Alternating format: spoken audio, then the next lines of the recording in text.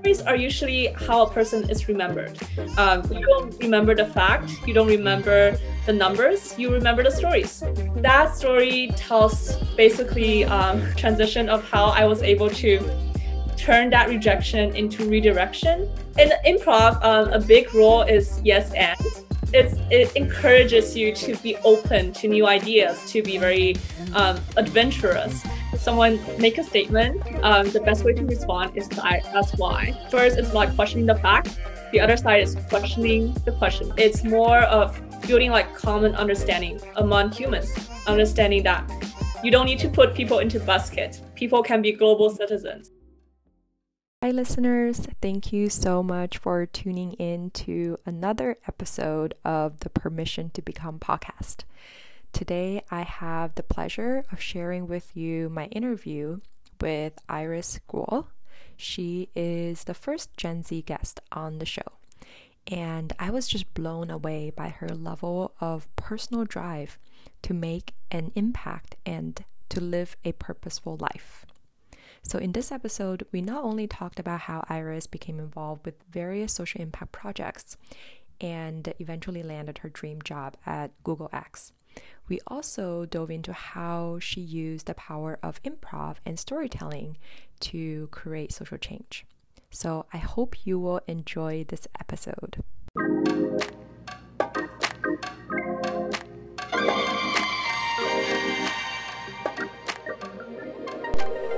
Hi everyone, welcome to the Permission to Become podcast. This is a podcast about Asian American women exploring their boundaries and permissions around self-discovery and personal empowerment. In this podcast, we will dive into the untold tales of Asian American women breaking out of who they should be and becoming who they truly are. My name is Joyce Bao, and I'm your host on this podcast. Well, hi, Iris. Thank you so much for coming on the show today to Permission to Become podcast. Thank you so much for the invite. I'm super excited to be here. I'm super excited as well.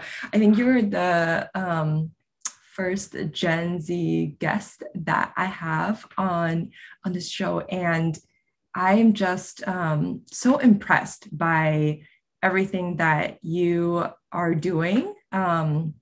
And the initiatives you're leading. It's really learning a lot. So super excited to dive into today's conversation. And before we get into all the awesome initiatives that you're leading, I would love to just start by learning a little bit about your path. And so first, it would be great for you to share with your audience a little bit about your own Asian American upbringing and how that has affected or shaped who you are today. For sure, definitely. Yeah, I was born and raised in the Silicon Valley of China, which is a city called Shenzhen. It's very close to Hong Kong, and it's very much the tech city, tech capital of China. And so growing up, I've always been really much immersed into tech, and I always experienced the super fast pace of growing of the city, and I feel like I was growing with the city as well.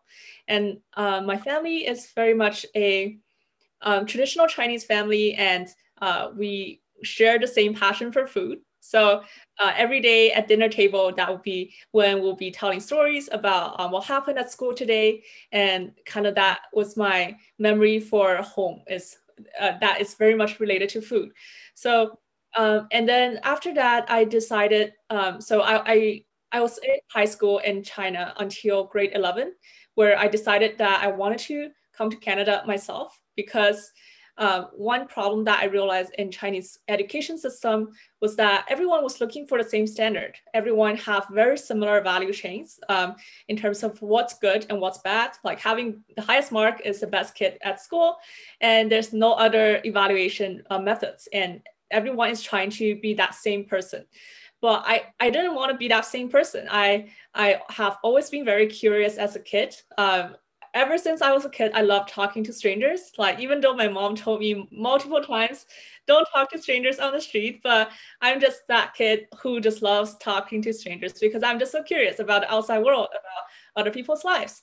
So with that mindset, I decided that I wanted to pursue a different kind of education for myself. So decided to come to Canada as an international student when I was 17 by myself.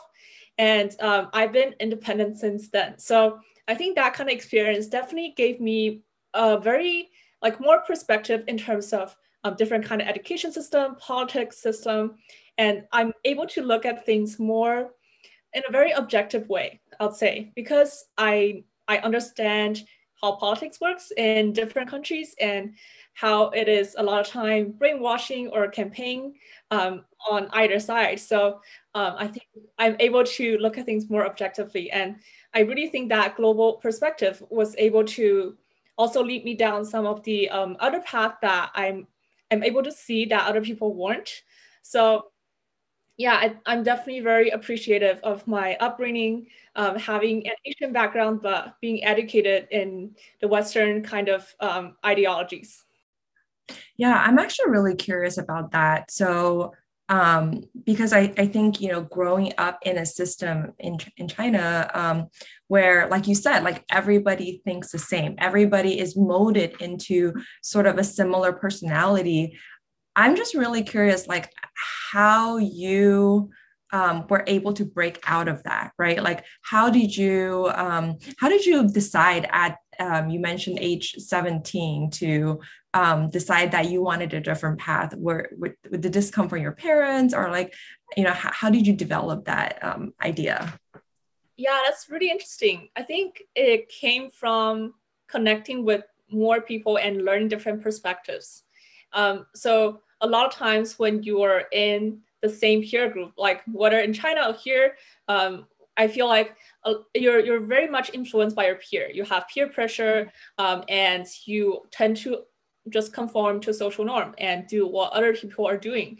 And that happens a lot, especially when you're in, like, for example, Silicon Valley, that's a tech bubble, or in finance bubble in Wall Street. So I think a way to break out of that is to really take yourself outside of the crowd and think more reflectively on who you are as a person, what do you enjoy, what do you not enjoy, and what are your values. So I think having those really value grounding exercise of who you are as a person, then you can seek your why on a more clear, a clear purpose way. So that was how I grow out of that same model, same standard way of mindset, because I believe that humans should be evaluated more than just their grades. There should be a diverse path. There should be people who are learning because they're passionate about learning. And I was just that curious kid. And I think talking to strangers also definitely helps, because I just have seen so many different walks of life and so many different experiences through traveling as well. So I think I just opened up my mindset and want to explore a world that looks different.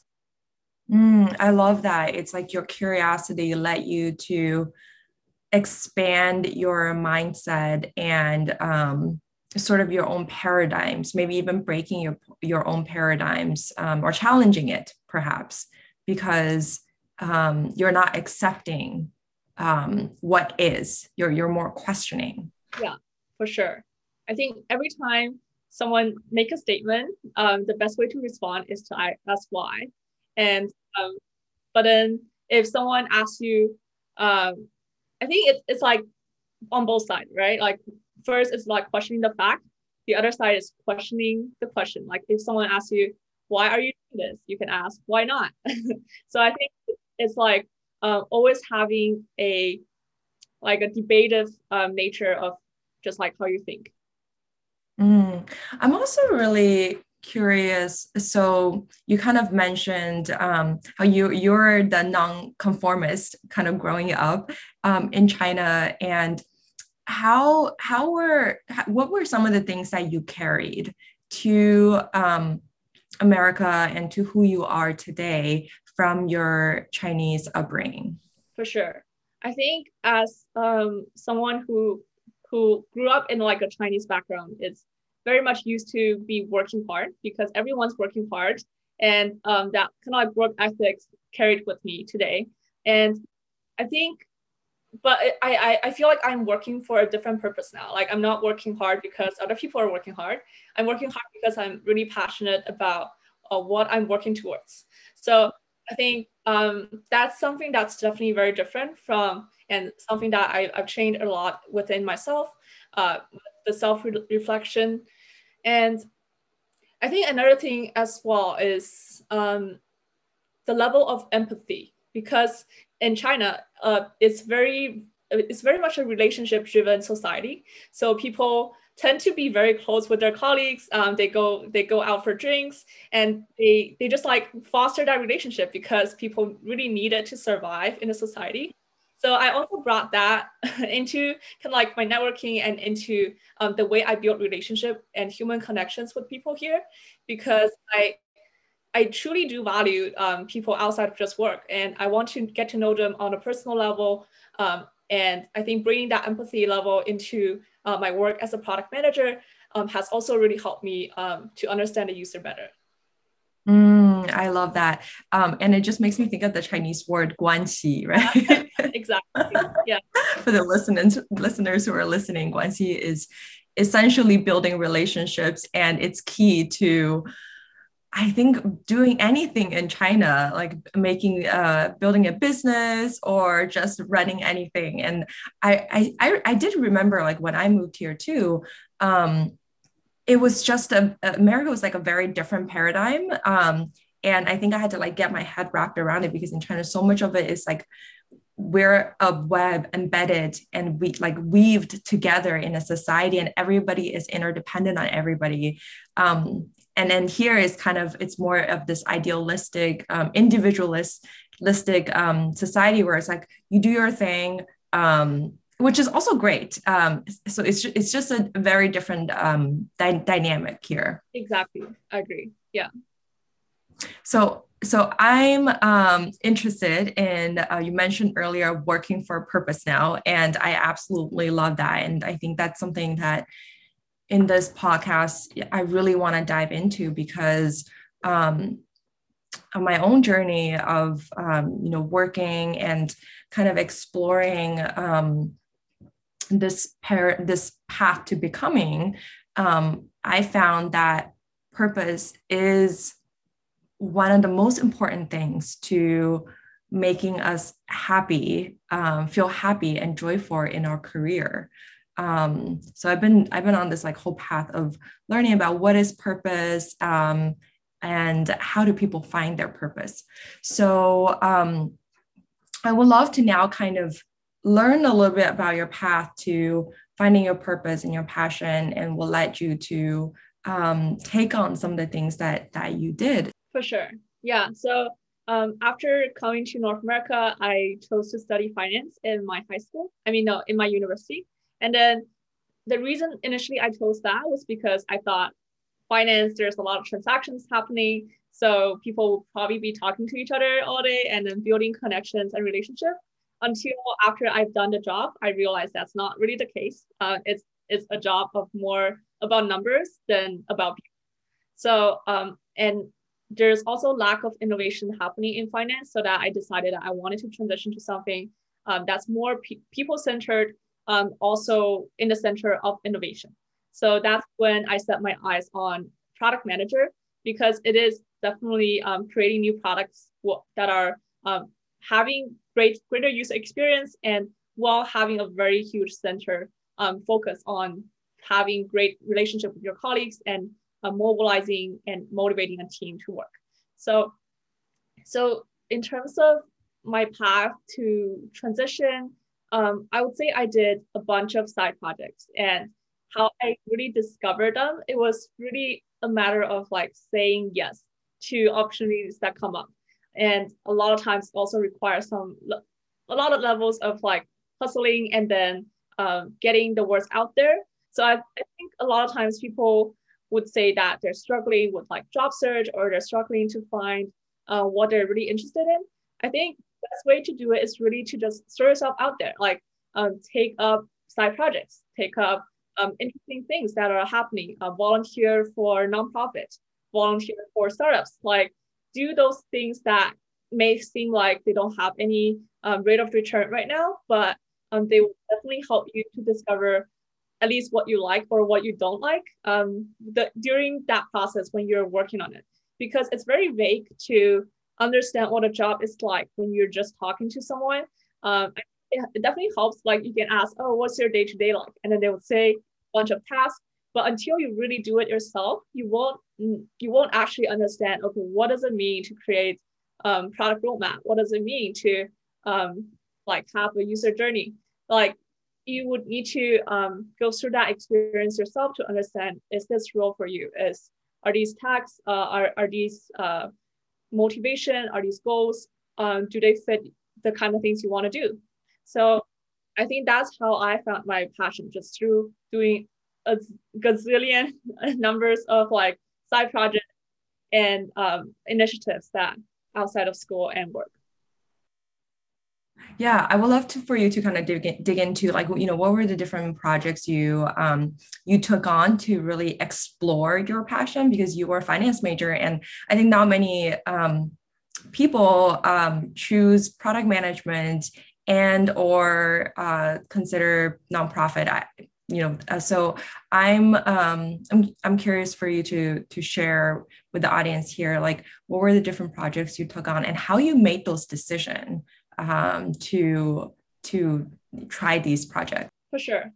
So the first two projects I did were volunteering with two other startups. One is called Founders Beta, and it's an entrepreneurship society kind of thing for founders to host events together and meet other founders. And I joined that because I want to become a founder myself. And I'm happy to say that I am a founder of a project right now. And for me to also network and get to learn about other founders, that was the reason I joined. And as a product manager. And then the second project I worked on was Kuzo Class, and it is an AgTech platform. And I was actually the first cohort beta user for their entrepreneurship class. So they teach people how to start their own company. And then after my cohort ended, I reconnected with the CEO and asking, I'm looking for product opportunities. Can I get on board and work with you? And basically on the spot, he asked me, okay, go to our website, tell us what kind of things we should improve on. So basically, I just talked on top of my mind, like 5 things that I think they can improve on based on product intuition, and then what kind of things user might be looking for. So then he hired me on the spot. So I joined that one because I think I had a really good experience during my beta cohort, and I also want to help other students to start their own company. So it usually it's like I'll look at the mission behind the project, and if it's something that appeals to me, then I would decide to join. And the third project I joined was Open Meal. So this is the one that really happened very close and dear to my heart. So it was started during COVID, basically the worst time of COVID. So April 2020. And I remember that's when all the stock was going down and crashing. And then it was started initially during a hackathon where we were able to win a COVID-19 hack.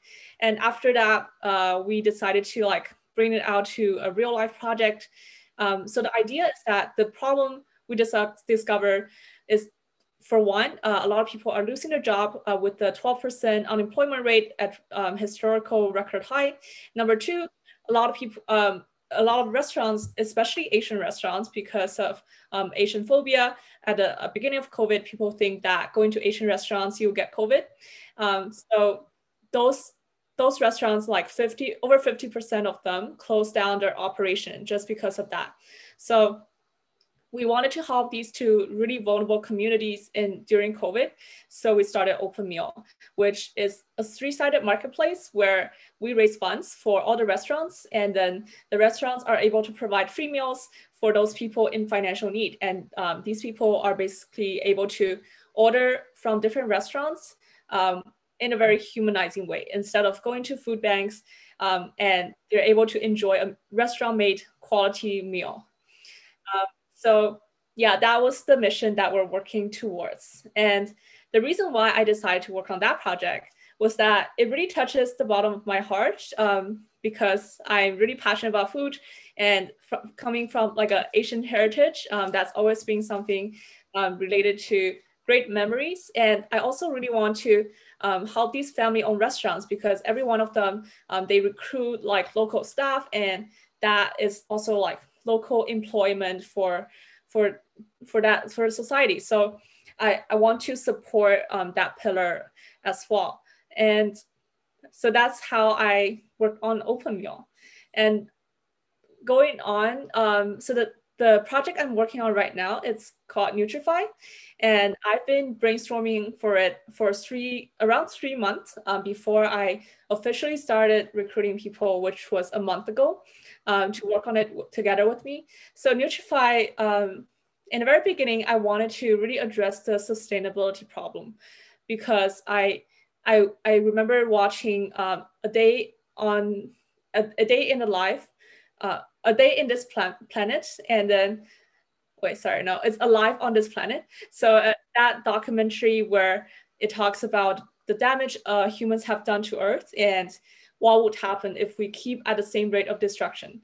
We essentially can even see the future of our next generation who can enjoy the same Earth as we do. So that was really devastating for me, because just the thought of like my future kids will not be able to enjoy Earth, and they might go extinct at the next few generations.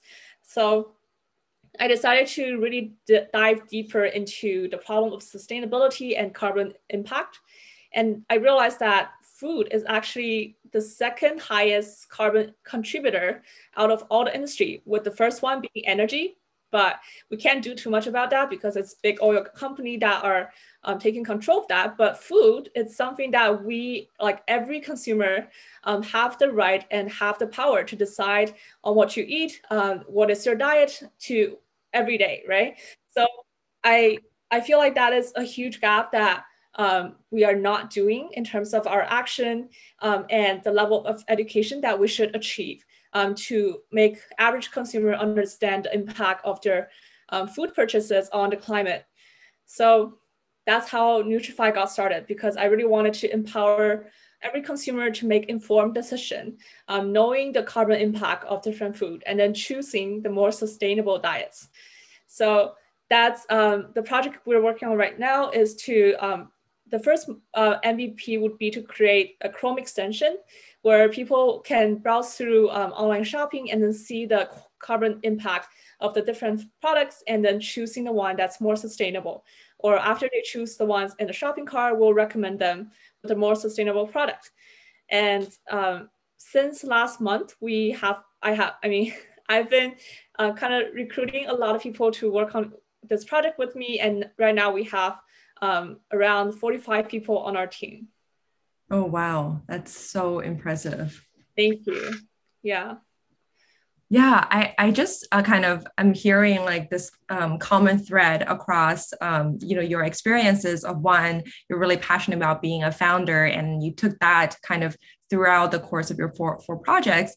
And then the other one that really stood out to me was how you turned your love of food, which is a part of your culture, and especially in Chinese culture, I think food really brings people together. It's like, I think of family when I think about food, and then you turn that into the nonprofit Open Meals, and then you took it even one step further and really thought about how our choices about what we eat can actually impact, and actually can be a huge form of power, really, to save the planet and raise this climate consciousness around the world. So I'm just like kind of so impressed to see like the progression of these changes. I would really love to hear some stories that you had from Open Meal, because I think it's such an empowering project to help the Asian American community and raise awareness, and also for people who, like you said, like who are in need of food. It's like giving them that human experience to have a proper meal. So what were some of the stories that you've collected about the people you help, either the restaurant or people in need through Open Meal, and how has that really touched you or shaped the path and the career that you want to devote to? For sure. I would say working on Open Meal definitely had a huge impact on my decision on like officially transitioning as a product manager, because I was able to see firsthand like the real impact I was able to create on people. And I think oftentimes Asians are viewed as the model minority, that we do really well in the society. Most of tech are occupied by Asians, but then when you look at the real stats, Asians actually have the biggest gap of between the rich and the poor. So there are a lot of Asians that are at the bottom of the society because they're immigrants and maybe they don't speak English very well. Maybe they're restaurant owner, they're like small business owners who can be struggling. So I think just like recognizing that was something that a lot of people are not aware, because all they see is that Asians are working at high paying jobs and they're fine. We don't need to really care about them. So a lot of stories that we've heard are like quite like at the same time heartbreaking and heartwarming. We've had people sending newsletters to us saying that they're like mother of street kids, and every time, like every week, going to Open Meal restaurant is the biggest thing that the kids would look forward to. And then they would send us pictures of how the kids are eating so happily with food, and because they're not able to enjoy that on a regular basis. So, and we've also had like we also help like essential workers who are working at the hospitals, and basically enable like people to carry like bulk buy different like many packages of food and then bring it over to their colleague, and seeing those healthcare worker eating happily in the hospital. I think that was also a moment where I feel like just like being able to help even a little bit, just like making these essential workers to have free food is also something that makes me really happy. So yeah, I think there are a lot more difficult situations than you would imagine. And every time, so we will have like an application form where we ask people like, what is your story? And then there are just so many heartbreaking stories about how difficult their situations are. I remember seeing a story of a woman whose husband just died, and she also just lost her job, and she had to pay mortgage and raising her kids. And that was just such a heavy story for anyone. And I think the least we can do is to provide her family with some food and some joy and comfort. Yeah, and I think it's also really interesting you mentioned kind of this economic gap between the rich and the poor. And for the Asian American community, people usually see the ones who are, you know, going to Ivies, getting good jobs in tech, and forget that there is sort of another group of Asian Americans, and especially during COVID, like they're the ones getting impacted and affected by, and maybe they're the ones who are actually working really hard to try to make a living during this time. Yeah, so you have expanded now to 6 cities. So I'm curious, like how did this grow? Like how did it grow from where it's all started? And I think the last time we chatted also, you said everyone, this is like a team across the people you're working with, it's across different cities. So how are you guys able to work remotely and then make this ripple effect impact and grow this impact to now 6 cities? Yeah, actually, I think we're in 4 cities, but that's roughly the same. So I would say it requires a lot of just like back to the point for making an impact. Like everyone believe in the same mission, everyone has the same purpose. So we work together because we all want to help the people of color, minority communities, and people in financial need. So I think that force brought us all together because we believe in the work we're doing are impactful. And in terms of like logistically. So we will do like group calls, and we'll like collaborate together and keep each other updated in Slack. So, and we also try our best to like make it feel more like a family or a community, so that we will be sharing like personal stories and not just be working as well. So I think that's very key for any remote working, to like know your colleague as a person. And we do that through just like a lot of casual talks and a lot of like community events as well. And then also for Neutrify, so you have 45 people on your team now. Like, is this also a globally distributed team that you're working with? Yeah, this is an even more globally distributed team. I would say for OpenMeal, it was mostly US, Canada, and majority of in US. So like we didn't have as much of a time difference. But then for Neutrify, we have people from over 10 different countries. Like we have people from Asia, people from Europe, people from North America, and it's basically almost every continent. So it's a very interesting dynamic, because because of the problem is very much a global climate issue. Everyone cares about sustainability, no matter you're in China or you're in US or you're in like in France. So I think it's really, really, that's why we all came together, because we're all passionate about the same cause. And I think that global force also makes it really inspiring for us to work on it together, because it makes us feel closer, even though we're like across the Pacific Ocean. And it just feels like we are on Earth together. So yeah.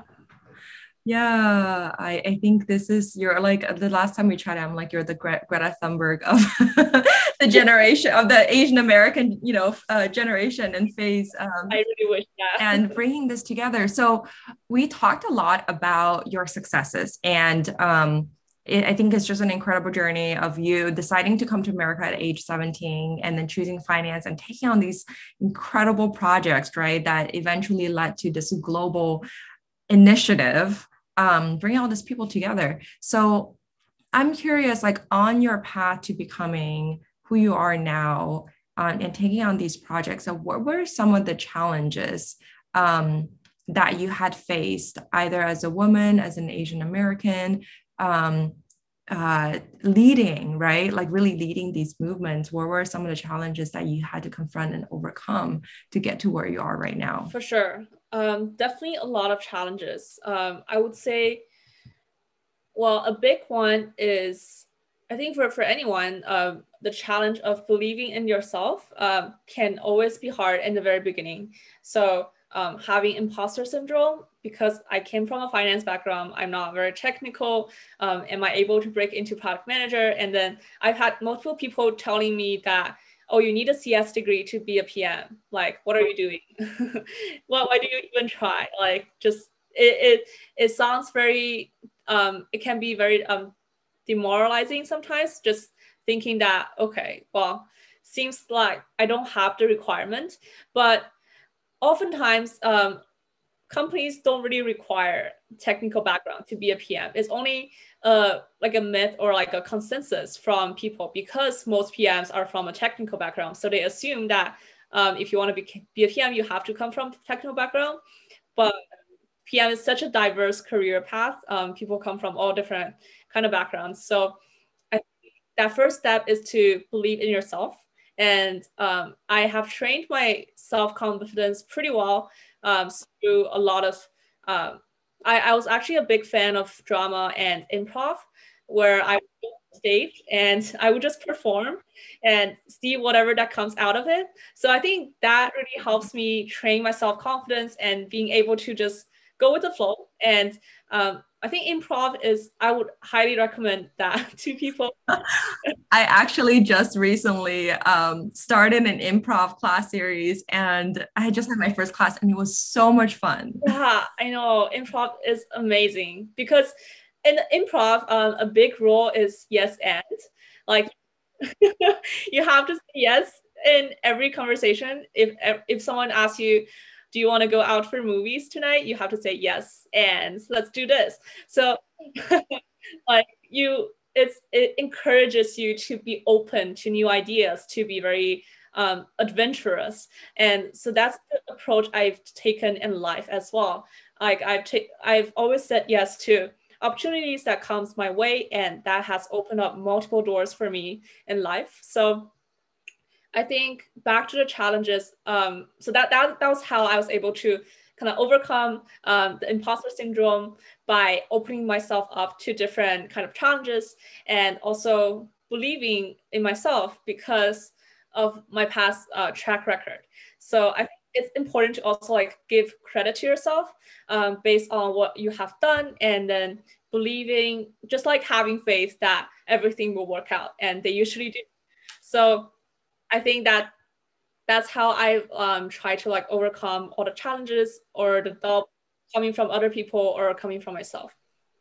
And did you take on these all in college in terms of building your self-confidence and taking drama and improv? When did those kind of happen for you? Yeah, I would say it happened kind of throughout high school. So I would say any like performance related activity could help. And I was also an athlete in high school. Like I do like a lot of like short runs where a lot of sprints and a lot of competitions. So I would say that also helps me to build up a stronger mental capacity to be able to take failures, to be able to face adversity, and to be able to be very competitive when you need to. I think. What were some of the sports that you did in high school? I'm actually curious. Yeah, I would say track and field was a big one. I also did volleyball, and I'm also a dancer. So I do like ballroom dancing, and I've danced competitively before as well. Tell us about that. That is actually a really interesting hobby. Like, how has that folded into who you are? Yeah, I would say dancing for me is almost kind of like a meditation, because whenever I dance, I forget about everything else. And it's also, I would say it's a very graceful kind of dance, and it helps me to have a good posture when I'm used to like sitting very uptight and standing very uptight. So I think that itself, like having the good posture in my physical state, also helped me to build up confidence, because that's just like the state I'm used to. Wow. Yeah, this is such a rich, like, I think you even like a rich set of things you do even outside of your work, quote unquote, which it's just so enriching. So I think maybe like as we're rounding up to, learning about your path and hearing about all these projects, like, I'm really curious, like, what's your definition of purpose for you? Yeah, so I would say the definition of purpose for me is to create something of value that are able to enable other people, like empower other people, and have a lasting impact after I die. So I think the reason why I feel like that would be the purpose is not only because I want something I do to like live after I die, or like me being remembered. It's also that I feel like humans, I mean, everyone has such a short life, and it's totally up to you how you want to spend it, and how you want to define purpose. Purpose for some people is just to have a good life, have a good family, good kids, which is totally like, there's nothing wrong with it. And it's really great. I think for me, it's just that I have a fairly high bar for myself, and I want to push human towards like forward in terms of either civilization or technology advancement, or climate change issues in an area that I'm good at, with my strength and with my like naturally born gift, or the gift that I'm able to basically use as a human. So I think that's why I wanted to do that. I'm going to ask a follow-up question. What is your gift or your superpower, and how did you go about finding that? Yeah, so I think I kind of talk about this in saying that I love talking to strangers. So I think curiosity is one of my gifts in understanding how the world works. And I think that really helps in just like asking the right question and sometimes even asking the dumb questions, because a lot of people, they would care about, they don't want other people to think that they're dumb. So they wouldn't ask the question that everyone in the room might be confused about. But I would always stand out to be that person because you never know if maybe someone else is also confused about it. And just like having the courage to not care as much about other people's opinion about you, but instead just being able to be yourself and be authentic. I think it's very important. And I think another gift I have is probably, I would say I'm trying to get better, but I would say in terms of storytelling and getting people mobilized or motivated on working on something. So I think that's a skill that I'm also trying to train myself in by leading a team of 45 people and understanding everyone's motivation and how to be a better leader. So I love this topic of storytelling. And actually, as a PM myself, I think storytelling is actually one of the key ingredients to success, because you're working with so many different people and you have to lead by influence to rally the people around. So how are you building your storytelling skills, and what are some of the resources that you might be able to share with the listeners on if they want to get better at storytelling? Yeah, I would say really start from observing. Like, I think storytelling comes from the understanding of people. Once you understand human behaviors, human desires, then you can tell a story from a better perspective. So I would almost always start from observing either like user behaviors or just like how you would do things, and writing down those small details you have in life and reflecting on them. I would say for people who are interested in just like collecting different stories, I think you should have like a notebook of like different stories that happen in your life, because stories are usually how a person is remembered. You don't remember the fact, you don't remember the numbers, you remember the stories, and you're able to retell the stories to other people. So if you're able to build your personal brand or build yourself as in stories, then people will remember you. And I think that's a good way for any like social media networking or like marketing. Yeah. I'm going to ask another question. So we're getting to, I think, a really interesting topic, maybe for me personally. What makes an interesting story? Yeah, I think an interesting story encompasses a transition of a character.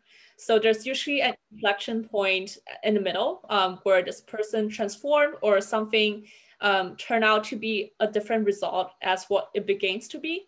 So I think as long as it shows the progression of this character, or either in terms of their mindset grew, or that their perspective changed, or that they were able to just like grew out of their own bias, I think that is a great story. Do you have an example of how a story that you have captured in your own life? In the very beginning of my recruiting cycle, I have always wanted to work for a robotic company, because I think having the combination of hardware and software is just the coolest thing in the world.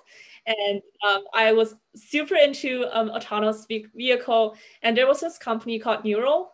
They're doing some really cool AV innovations. And then I just dreamed of getting into Neurals. And then I tried really hard. I was able to network with the HR, get on multiple calls, and then got myself a first round interview as a product manager at Neural. And I was so excited. I was preparing day in, day out, 2 months in, like spending like 2 months reading everything about Neural. And then after the interview, and the interview went really well. I thought I did.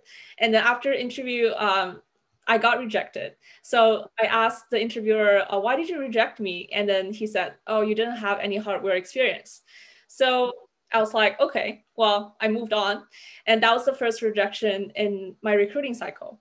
And then later on, I was still applying for other jobs. And then this other company came on. It's Google X, so X the Moonshot Factory. So the team that they're recruiting for is called the Robot Project, the Everyday Robot Project, which is also robotic, and it's a field that I'm super interested in.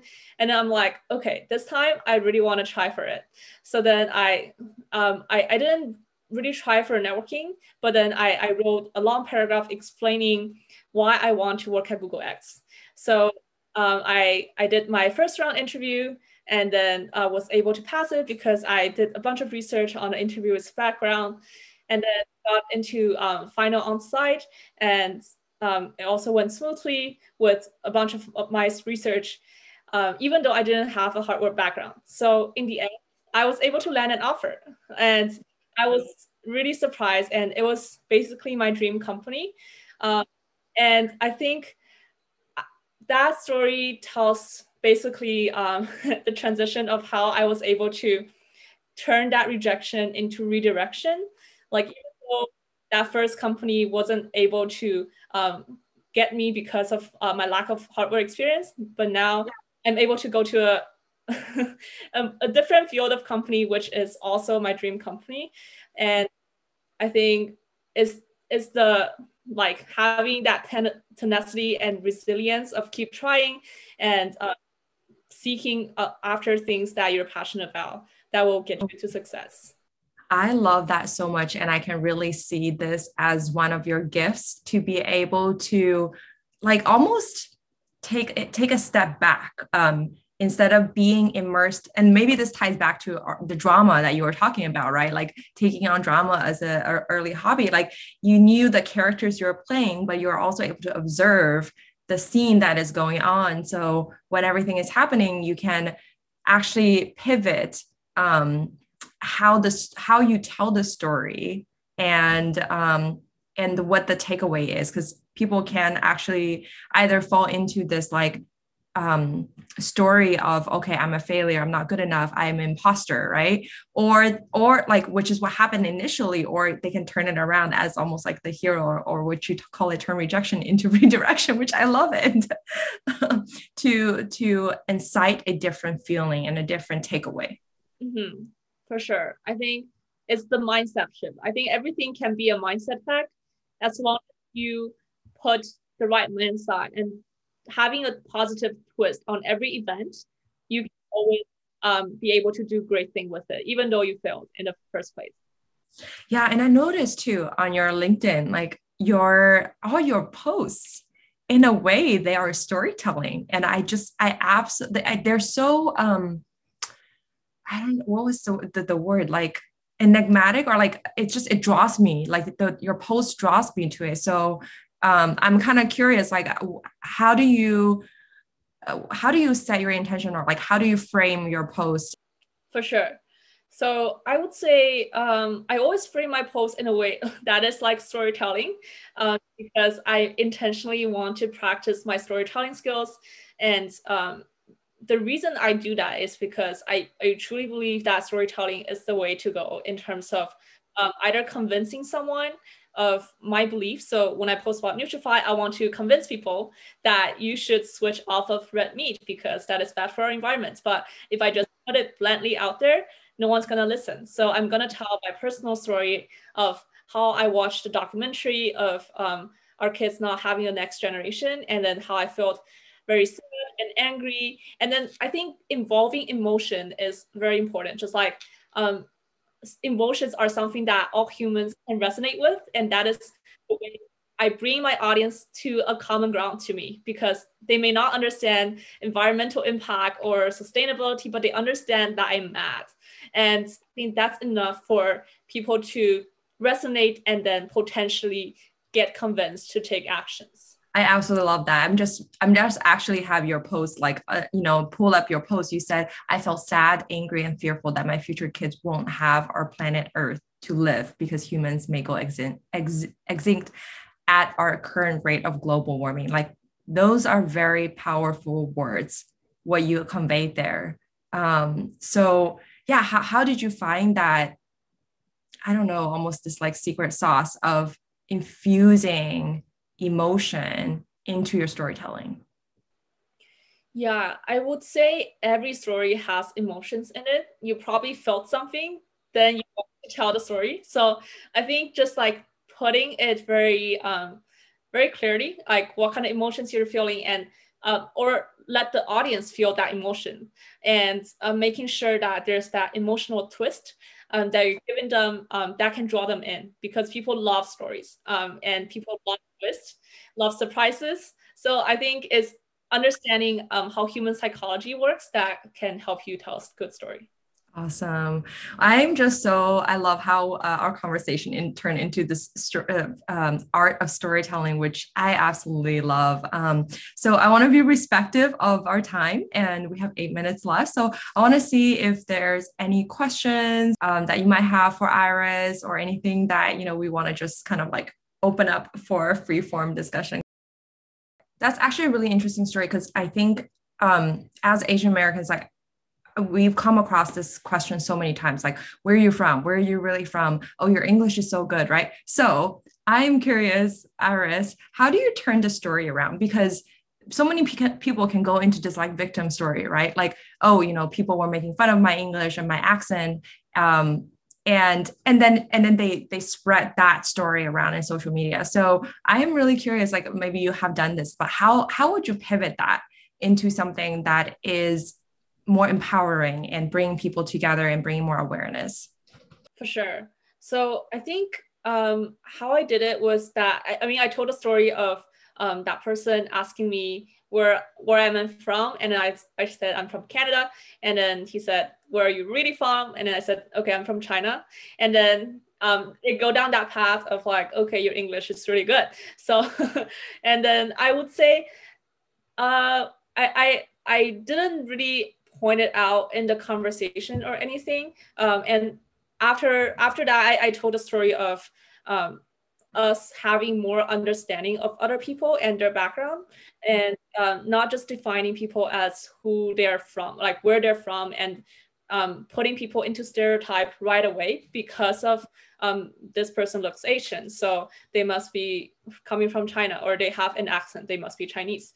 So I think it's more of building like common understanding among humans, understanding that you don't need to put people into basket. People can be global citizens. It's not necessary for everyone to just have a nation and then have a stereotype that they live up to. So I think that was the message that I was trying to spread to help foster more of a common ground among humans.